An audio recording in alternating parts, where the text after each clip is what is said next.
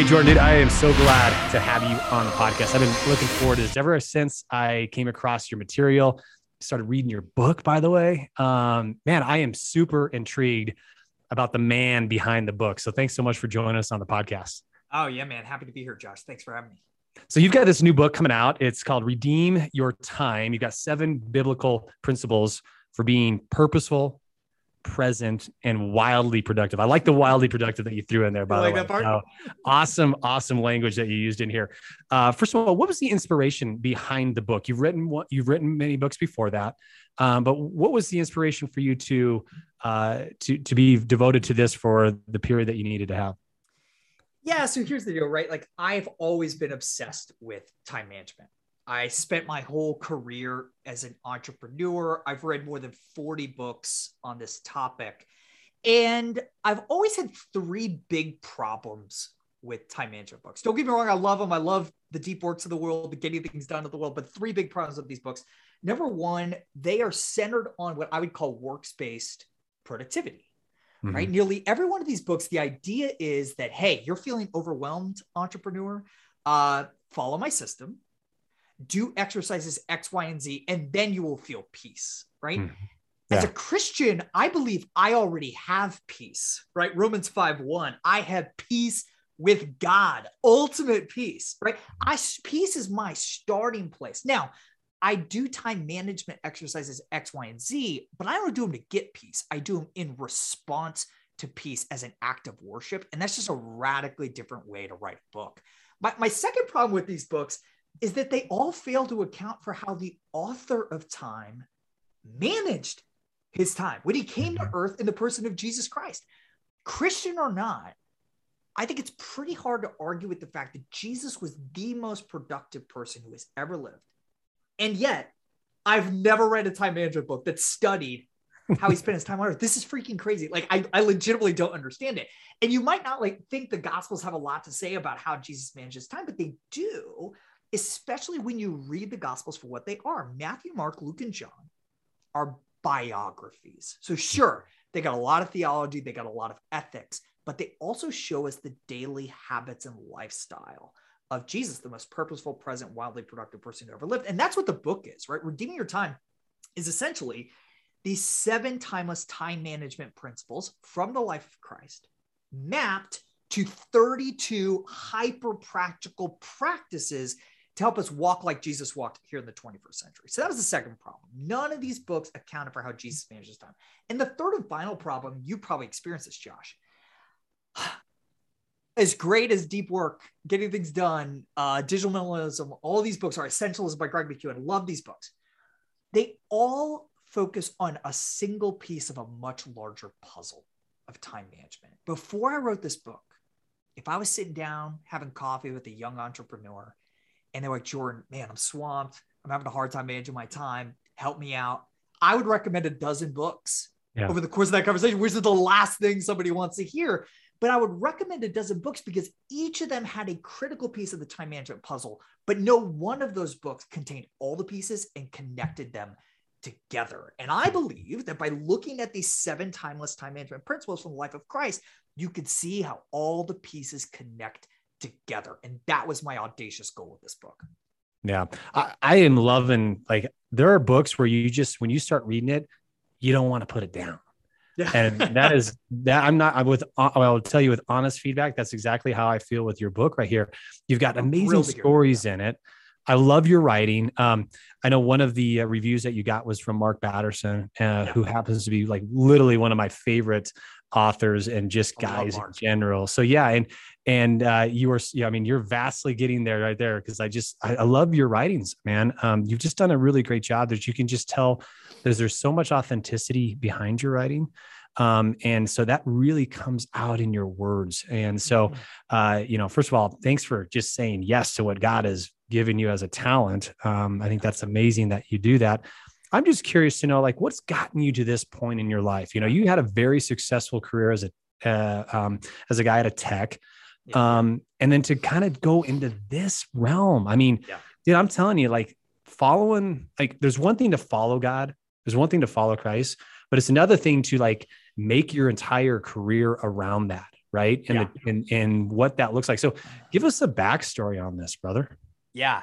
So, spent 10 years as a tech entrepreneur, sold 2 companies, most recently exited as CEO. The most successful of my ventures. I'm still chairman of the board, but I don't have daily responsibilities there. It's a company called Threshold 360.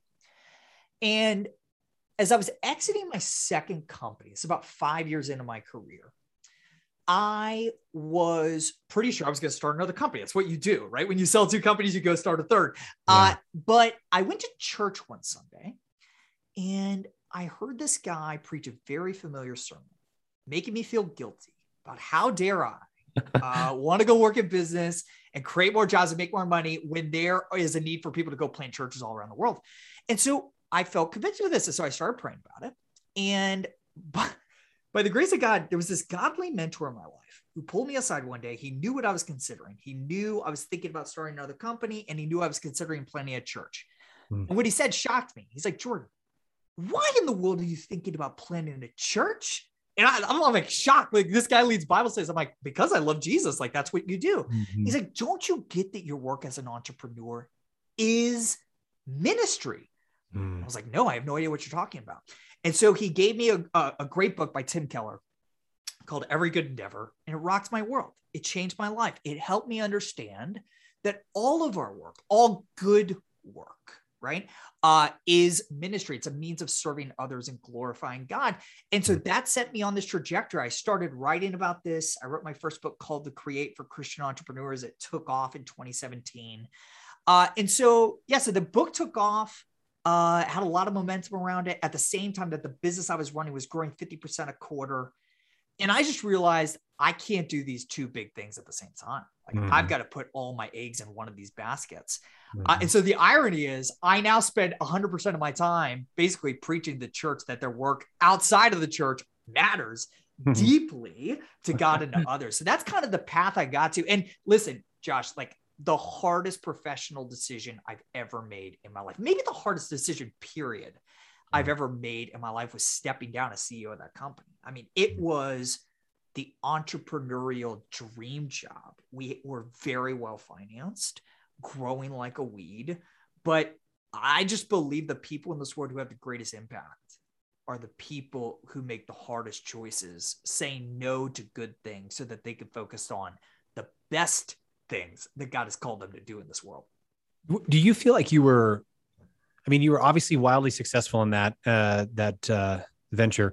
Do you feel like you were working out of your alignment though? I mean, was this internal battle where you're like, first of all, God, I feel like I'm just made for so much more. Like, what was that internal battle like for you? I want to make one thing clear before I answer the question. This was not a decision of, oh, this work here running this tech startup is quote unquote secular and not ministry. And this work writing for the church is. That was not a part of the calculus at all. In fact, that's the message I'm adamantly opposing in everything I do. Yeah, part of it was an issue of competency, right? Like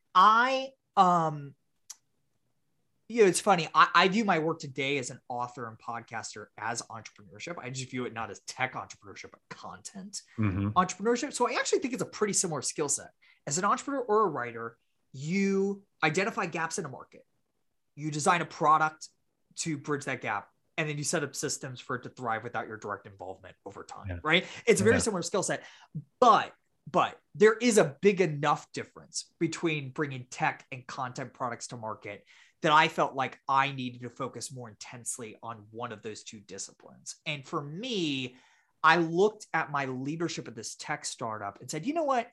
There's probably 100, maybe 1,000 people in the world who can run this specific business as well, if not better than I can. On the other side of the coin, there's not a lot of people raising their hands and saying, I can think of 50 different books, 20 different podcasts, 10 different Netflix specials to help Christians understand that their work matters, right? It was just a more unique lane. And once I saw that, I was like, I got to occupy that blue ocean.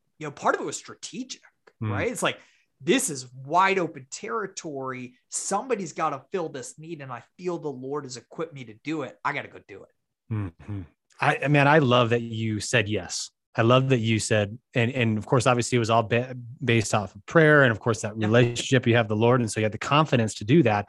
I think it's just amazing to be able to jump off that ledge and say, okay, God, I'm just going to trust you here. Like you put this on my heart, right?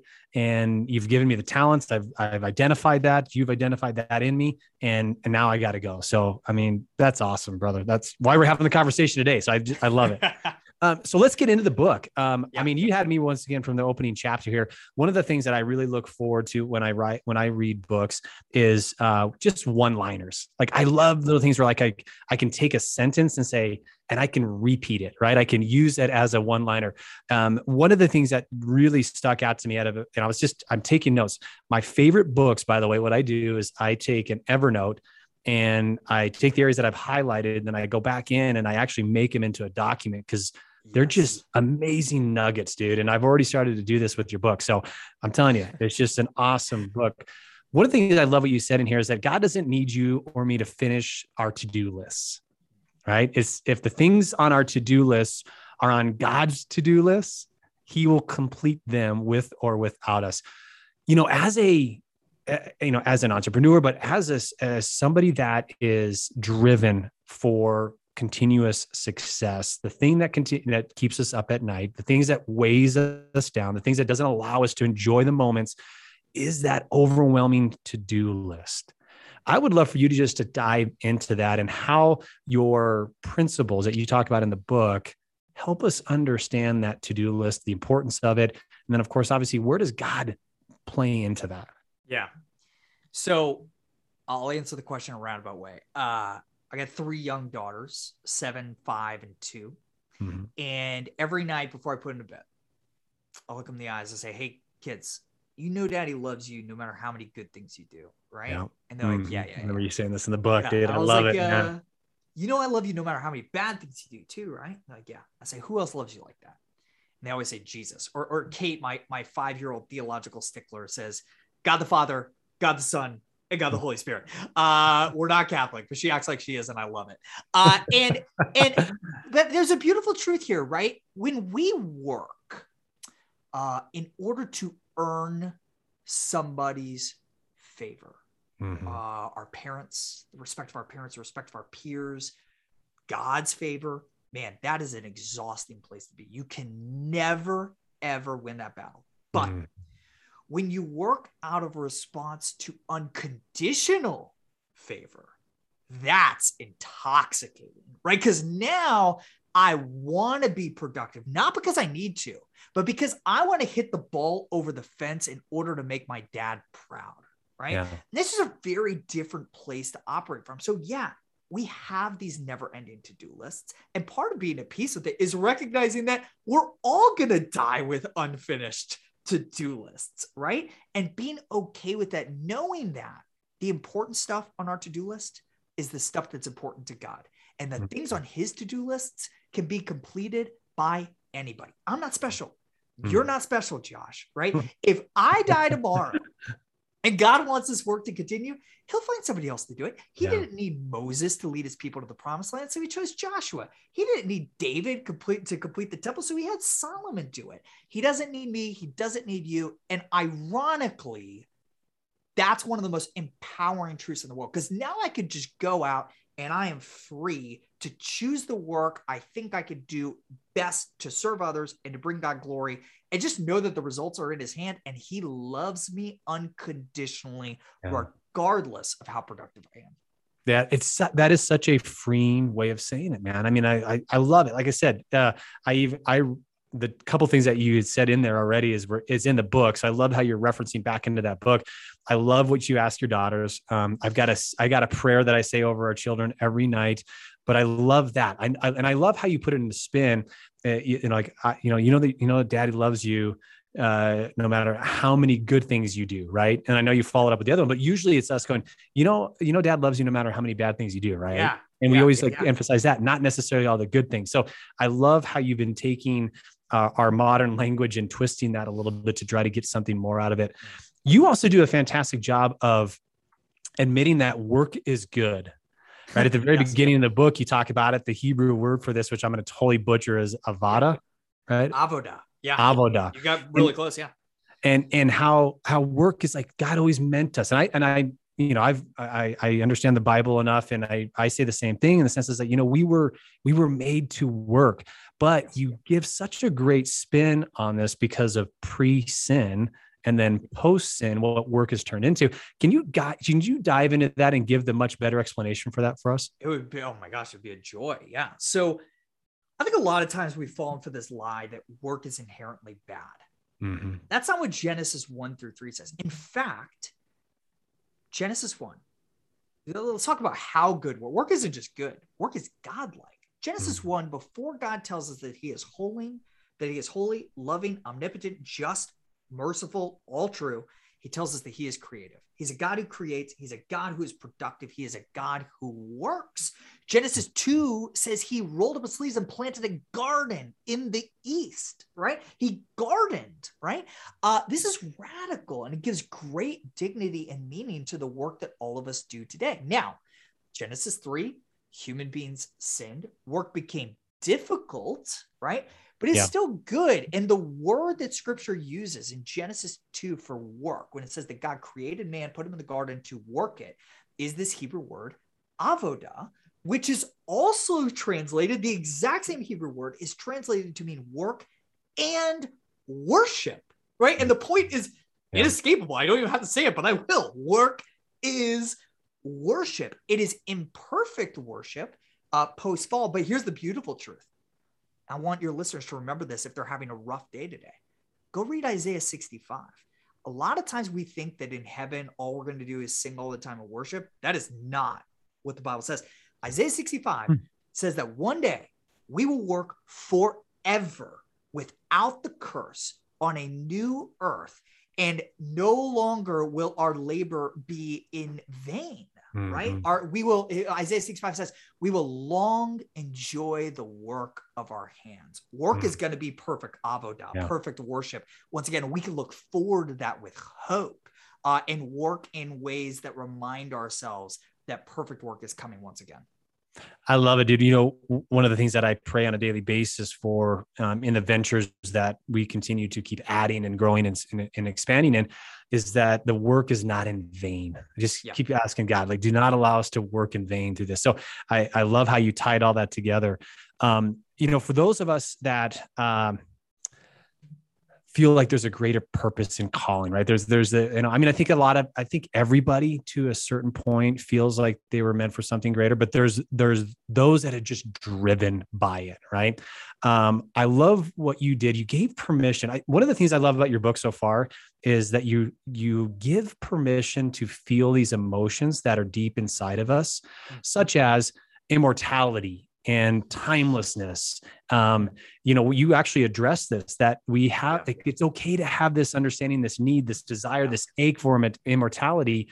But once the thing, you also followed up with that, we will all die with unfinished symphonies. Like I said, I'm just pulling out one-liners from the book, dude. I just love this. Would you go into that? Because totally, permission for these people, I think, is so important for them to understand and feel these things. Totally. So chapter 1 of the book, I sketch out these 5 biblical truths about time and productivity. Because before we can tackle our time management problems, we really got to get to the root and understand what God's word says about time and our role in his mission in the world. And real quickly, I'll sketch them out, and then I'll come back and dig a little bit deeper into the one that you just asked me about. So here are the 5 truths. Number 1, our longing for timelessness is good and God-given, right? I'll come back to that in a second. Number 2, sin has ensured we will all die with unfinished symphonies. We just talked about that. We're all going to die with overwhelming to-do lists. Number 3, God will finish the work we leave unfinished if that work is in accordance with his plans. Job 42 says his purposes will not be thwarted, right? Regardless of how productive I am. Number 4, the gospel is a double-edged sword. It is both our source of rest and ambition. And then number 5, we can know how God would manage his time because Jesus was a person and he managed a 24-hour time period, right? So let's go back to the first one for a second. I think a lot of times in the church, listen, we all want our work to outlive us, especially entrepreneurs. Right. We want to, as Jim Collins said, be built to last. I'm a big Hamilton fan. Hamilton, this is a theme of the whole musical. He says, I want to build something that's going to outlive me. Right. And when his wife says, just stay alive, shouldn't that be enough? He's like, no, it's not enough. We all know that's not enough. It's not enough for us to just get by in this life and stay alive. We want to do work that outlives us. And Ecclesiastes tell us that longing was implanted there by God himself, right? We were created to live forever. We were created to work forever. See Genesis 1 and 2. And we were created for that work to last into eternity. See Isaiah 60, right? Again, sin has screwed all that up. But that longing for timelessness isn't bad at all. And I think a lot of times in the church, we're told that longing for timelessness is pride and arrogance and self-serving. And sure, it can be those things, but the root of it isn't. It's a very, very good thing. And I think we need to lean into that. Now, when we lean into that from a biblical perspective, it reminds us that not all things last forever. Things done by the Spirit, through the Spirit, are what lasts into eternity. That could include the products of our work, right? But I think we need to embrace that idea that this immortality is not, the longing for immortality is not misplaced. I mean, this is what Jesus said emphatically at the resurrection. He said, yeah, listen, your suspicion that life is supposed to last forever. Yeah, it was right. See, I rose from the dead and I'm making all things new, as he says in Revelation 21. So we got to lean into that, I think, more in the church today. Love it, dude. Like I said, it just, giving permission to feel that way, giving permission, understanding that God put that into us, those emotions, those feelings, that we need that. We need to be able to. You want me to blow your mind? Yes. Go please read do. when we're done. When we're done. I didn't write about this in Redeeming Your Time. Go read Isaiah 60. Okay. Isaiah 60 is got to write this down, brother. Yeah. Is a picture of the new heavens and the new earth. It's a reversal of the Tower of Babel.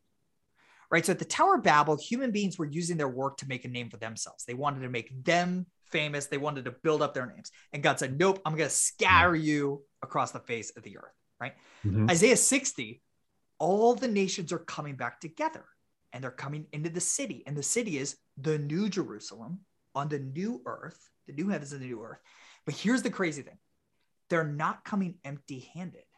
They're bringing cultural artifacts that the reader is left to assume came from their time on earth. It says it names the ships of Tarshish, the sheep, the agricultural products of some other nation that I can't remember the name of. The point is, and Tim Keller has commented on this, a number of theologians have commented on this, the work we create, the physical things we create right now in this life have the chance to pass through into our eternal dwelling with God on the new earth. And if that doesn't fire you up to create with excellence and genuine love in the power of the Spirit, I don't know what does, man. Like that gets me. I want this book to be considered what Isaiah 60 calls the glory of the nations, laid down at the feet of Jesus. Yeah, I'm a little blown away right now. I'm trying to process it. I'm just trying to process that, dude, because it's never been, I know in scripture, it talks about, do not collect things do not collect artifacts and do not collect things because of moths. Right. Yep. And we're never never should be focused on those types of things. So that's interesting, man. I really need to dissect that. I need to go into Isaiah and read that and really, I think format some more questions. Yeah. Oh man. Yes. Well, one of the things you do is you also give practical application to this too. I think I love the fact that you've not only identified these areas, these things that we want to improve in, these things that really correlate with our life. And of course, Jesus and in the Bible, give us some practical application pieces. You can go in any direction. One area that I do want you to touch on is yes and no. Like, how do you say yes? How do you say no? Yeah, let's go there. Right. Because I think this is hard for a lot of entrepreneurs. So, chapter 7 is all about this principle of eliminating all hurry. Jesus was crazy busy, worked incredibly hard in the Gospels, but he never did it in a frantic, hurried way. And a key to ensuring that we are busy but unhurried is getting really good at protecting our calendars and saying no. Right. Now, I think we need a unique approach to this word because, secular advice on this topic is, if something's not aligned with your goals, say hell no. It's like, that's not Jesus's example, right? Like sometimes he said yes to people's requests. But I think more of us need help saying no than saying yes. So in the book, I sketch out a few questions I love to ask that help me say no to requests for my time. And I've broken them down into questions I ask of favors, right? Things that primarily bring others value with my time, and opportunities, things that primarily bring me value. So real quick, I'll sketch out 3 questions for each of these buckets. Okay. Anytime somebody asks me for a favor, Jordan, can you meet up for coffee? Or Jordan, can you serve on this committee at church, right? I ask, number 1, am I the best person to say yes to this request?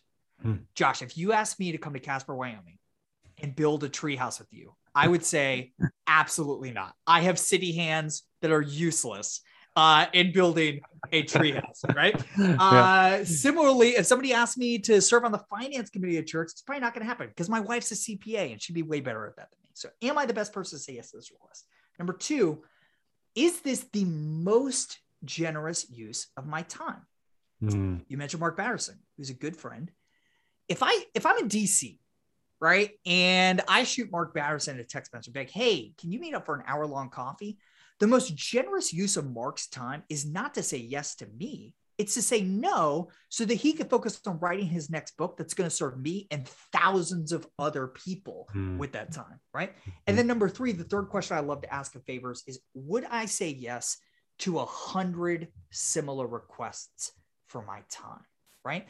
Saying yes to the coffee meeting that somebody's asking you to take tomorrow, you're not just deciding whether or not you're going to say yes to that meeting, right? You are, as small as that decision seems, slowly building a habit of saying yes to meetings with the exact same profile in the future. So those are 3 questions I love to ask of favors.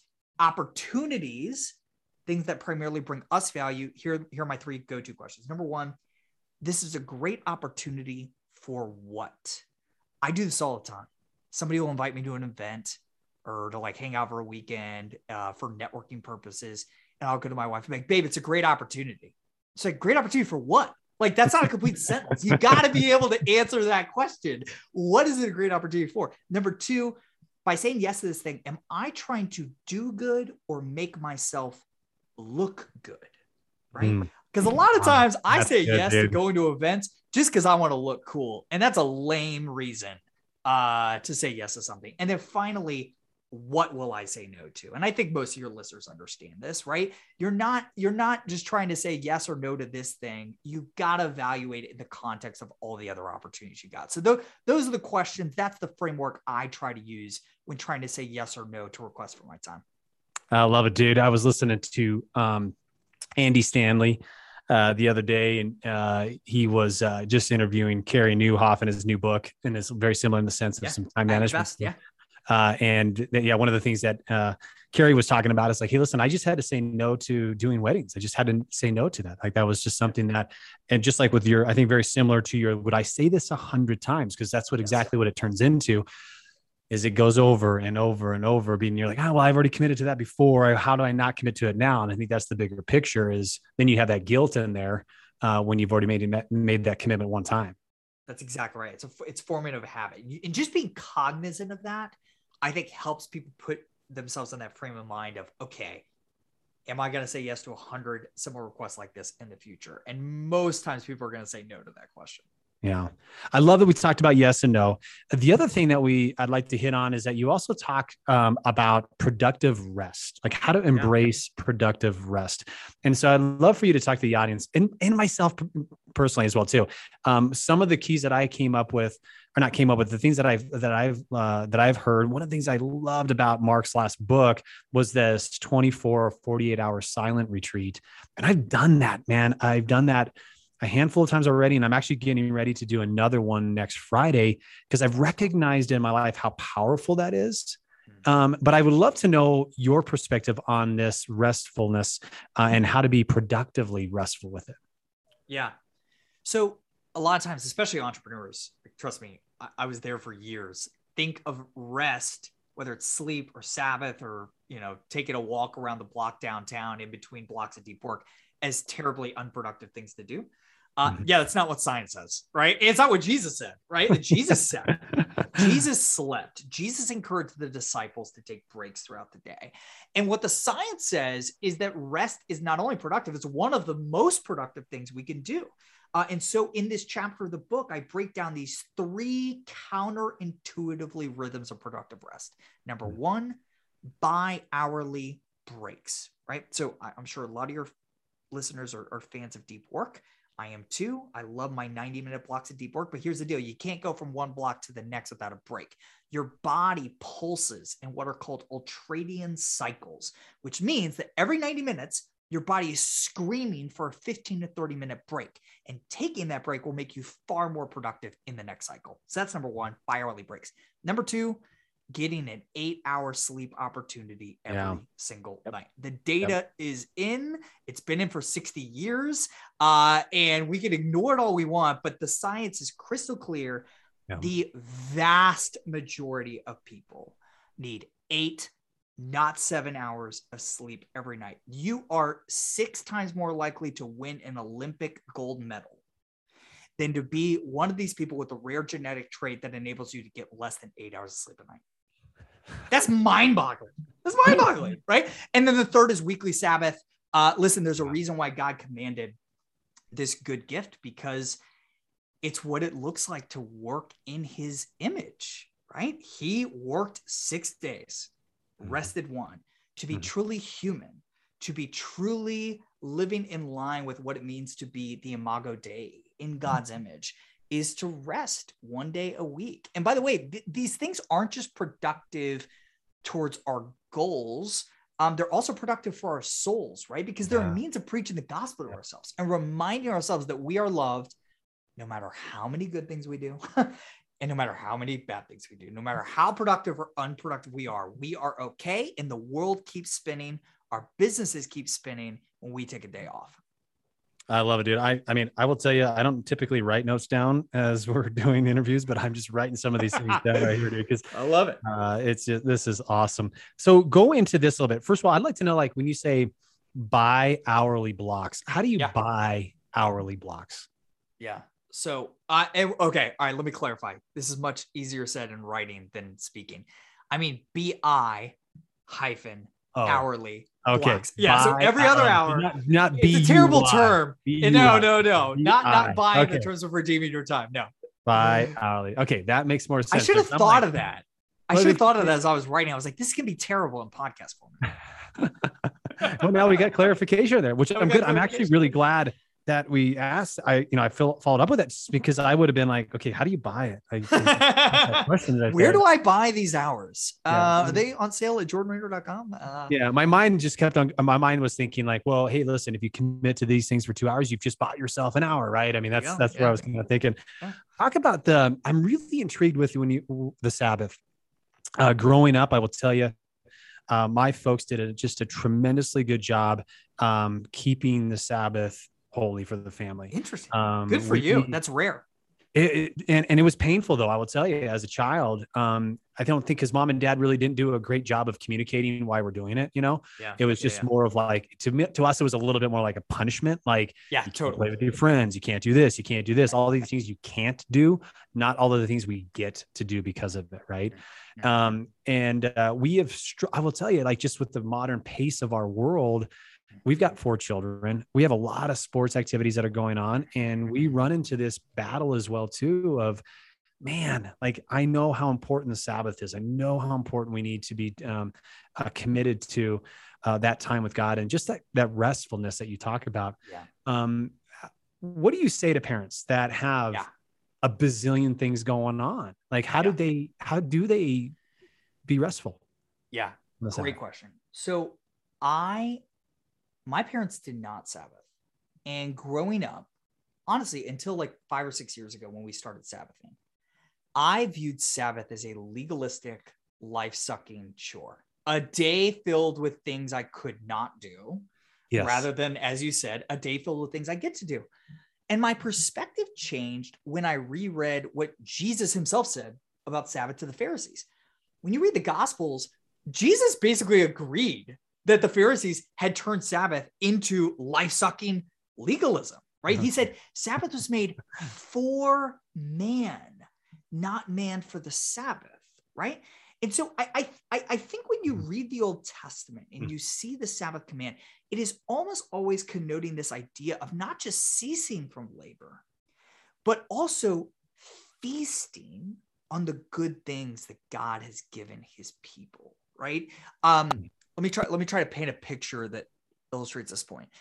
Imagine this like massive banquet hall, right? And in the middle of it, there's this beautiful table. It's filled with the most incredible foods you've ever seen. Imagine like Hogwarts dining room, right? And there's a table with this amazing food. And at the head of the table is Jesus, right? And all week long, you and I are the servers. We're bussing tables. We're serving Jesus. We're serving his guests. Sabbath is first an invitation to take off our aprons, put down the tray, and rest and take a break. But this is where the analogy breaks down, right? Because in a restaurant, the servers take their breaks in the kitchen, right? Or in the parking lot. Yeah, they're invited to cease. In the alley. Exactly. But they're never invited to feast at the table with their guests. But you and I, we are co-heirs with Christ. We are adopted children of God. We aren't invited just to cease from our work. We're invited to pull up a chair next to King Jesus and feast on his goodness and his gifts. That's what Sabbath is, right? And so for my family, sure, there are productive things we don't do. For example, we don't do dishes. We don't talk productive. We talk about work in the context of what we're grateful for, but not about, oh, I'm really worried about that meeting on Tuesday, right? But it's so much less about what we don't do. What we don't do makes space for the things that we do, right? We go to church and spend time with our church family. We spend a little bit more time in God's word in the morning. My kids, that's the one day of the week that they watch a full-length movie, which is usually, Frozen for the 85th time, right? I give them, they have a pumpkin spice latte every Sunday morning. We eat the best takeout. We order crumble cookies, right? We go out to a park or swim in our pool in our backyard. Sabbath is an island of get to in a sea of have to. Right? It is a day where we can just say, you know what?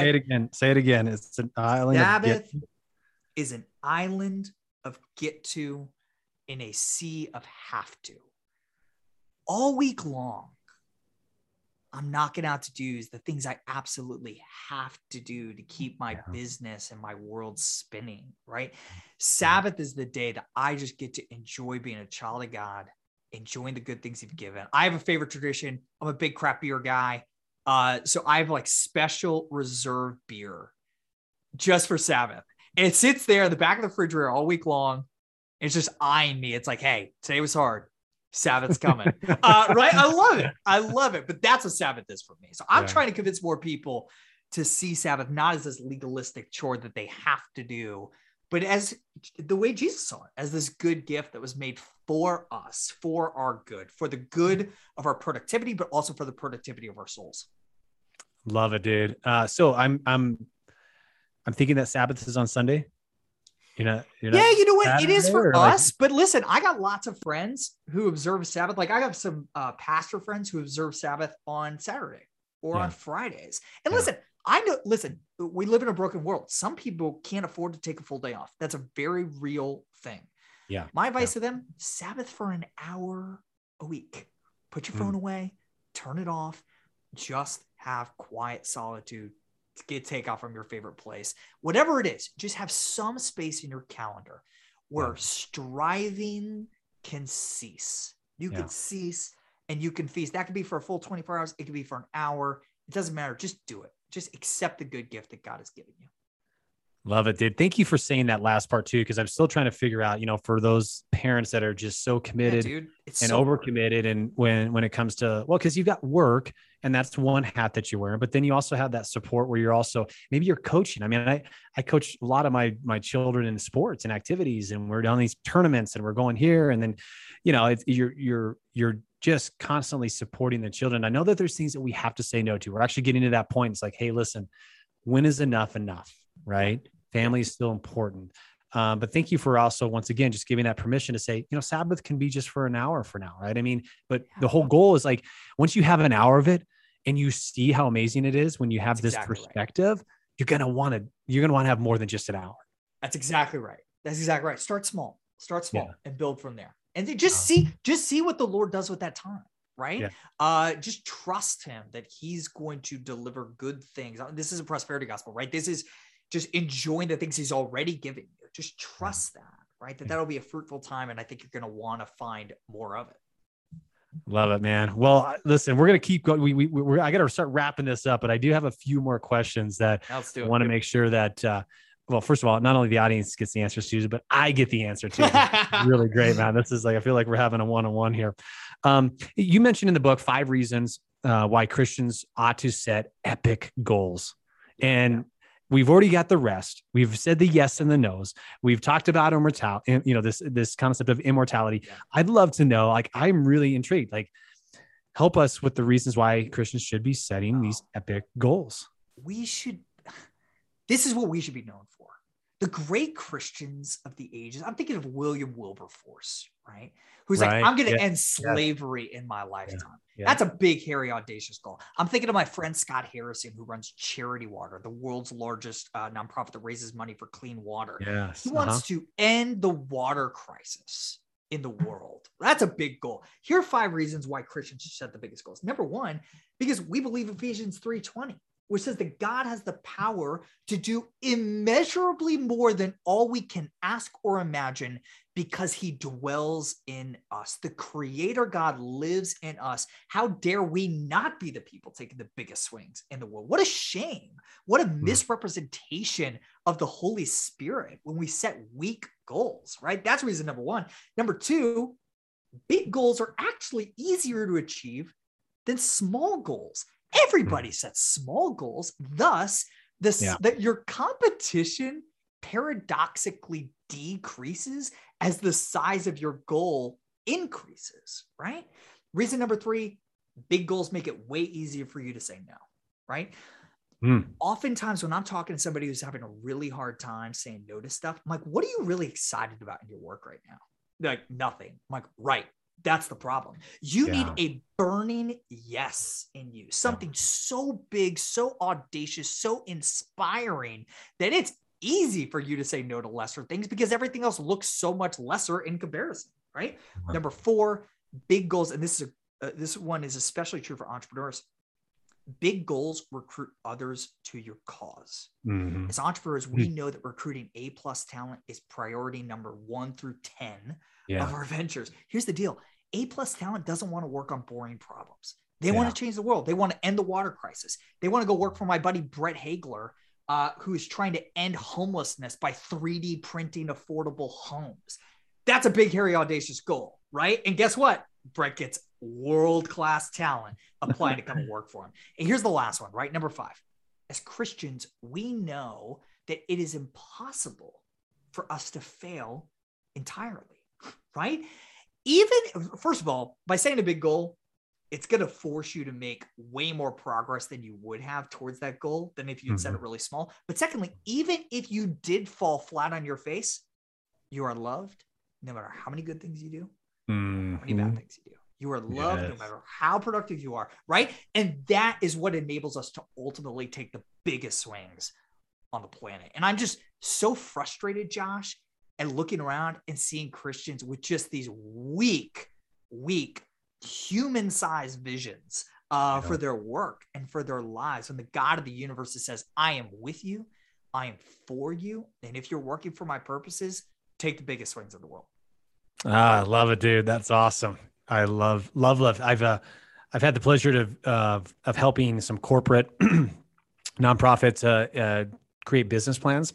And I will tell you, one of the things that I see is that they all want to try to put attainable goals in there, easy goals that they can get. And as an entrepreneur, as a business owner, it's like, I just don't get that. Like, no. Like, we could be throwing out goals out there that are so freaking big. It's going to take God's intervention for us to get there. Like, it should intimidate so much knowing that we ain't going to be able to do this on our own. Like, he's going to have to step in here and help us out. So I love how you do. I love the 5 explanations right there. That's super, super powerful. Man, this has been so much fun, dude. I know that we've got to, our time here has got to end here. What do you want to leave the audience with? You've given a tremendous amount of advice. You've given some awesome takeaways here. You want to speak some life into these people right now. What is it that you want them to take away from this time with you? Yeah. I want them to take away Paul's words in Ephesians 5:15 and 16, right? Paul spends the first 4 chapters of Ephesians preaching the gospel, the essence of the gospel. And he gets to Ephesians 5, and he's basically answering the question, okay, Paul, what is our response to the gospel? And he says, see then that you walk carefully, not as fools, but as wise, redeeming the time because the days are evil. In other words, we're running out of time to do the work God's called us to do, right? We redeem our time because Christ saved us, not so that we would sit back and consume and just kind of kick our feet up for all eternity, right? He saved us so that we would go out and do good works that serve others well and ultimately bring him glory. That is the purpose of our salvation. Go look at Ephesians 2:8-10. Paul makes this super, super clear here. And our response to the gospel is to redeem our time, to manage our time as wisely as possible, because we believe the work we do in this world matters deeply to God and to others. That's what I want to leave them with. Love it, buddy. Well, not only are you going to leave them with that message, I know you've got a ton of resources as well, too, and they are free. You've allowed this for the audiences to be free. Where can they find these resources? And maybe give us an idea of some of those resources that you have. Yeah, so I got a weekly devotional that goes out that expounds upon these truths every Monday morning. It's called The Word Before Work. You can get it for free at jordanraynor.com. We also have a weekly podcast called The Call to Mastery, where we interview some of the world's most incredible performers and talk about how the gospel shapes their work in the world. And then, hey, listen, this isn't free, but we've been talking about Redeeming Your Time, which is coming out October 19th. And here's the deal. You and I talked about this before we started. I'm a big believer in going totally ridiculously over the top with pre-order incentives. So if you order the book before October 23rd, you can enter to win a trip I'm giving away to the Holy Land. Because this book is all about walking like Jesus walked. I thought, we've got to send somebody to go walk where Jesus walked. So it's an epic 8-day trip. And I know a lot of us aren't comfortable traveling internationally right now. So I'm going to give you 3 years to book the trip. And if that's not good enough, you can opt for a $5,000 cash prize instead. I'll write the check myself. And listen, enter and win, super simple. Go get the book, Redeem Your Time on Amazon, wherever you buy your books. Then go to jordanraynor.com and fill out the form right there, and you'll be entered to win. It's jordanraynor.com. Awesome, man. Well, this has been fun. I am just, I got so many notes. I got so many takeaways. I can't wait to listen to this thing again. I can't wait to share this with the audience. Jordan, this has been, I mean, I figured it was going to be pretty good just listening, just reading your book, but you have just done an amazing job here. So thank you, my friend. Thank you for the work you're doing, Josh, man. You're great at this. So keep it up. Well, I appreciate it, buddy. It's easy when you have guys like you, gals that we've interviewed before that just come on and just have such a great passion for life, for people, for the Lord. And it just comes so natural. So it's awesome, brother. Appreciate you. All right, guys. Hey, listen, we are done. This is it, man. 48 minutes into this thing. And we've got another podcast on our belts. Listen, you guys know the price of admission of this podcast. The only thing that you have to do is you got to share it. You got to get this out. You got to share this with somebody that you know is going to be impacted by the words, especially the words that Jordan said today. I know it's going to impact you, but who do you know in your life that needs to hear this message from Jordan? Once again, the book's coming out October 19th. Go get it, because you know how powerful this is going to be in your life. All right, guys, take care. We'll see you soon.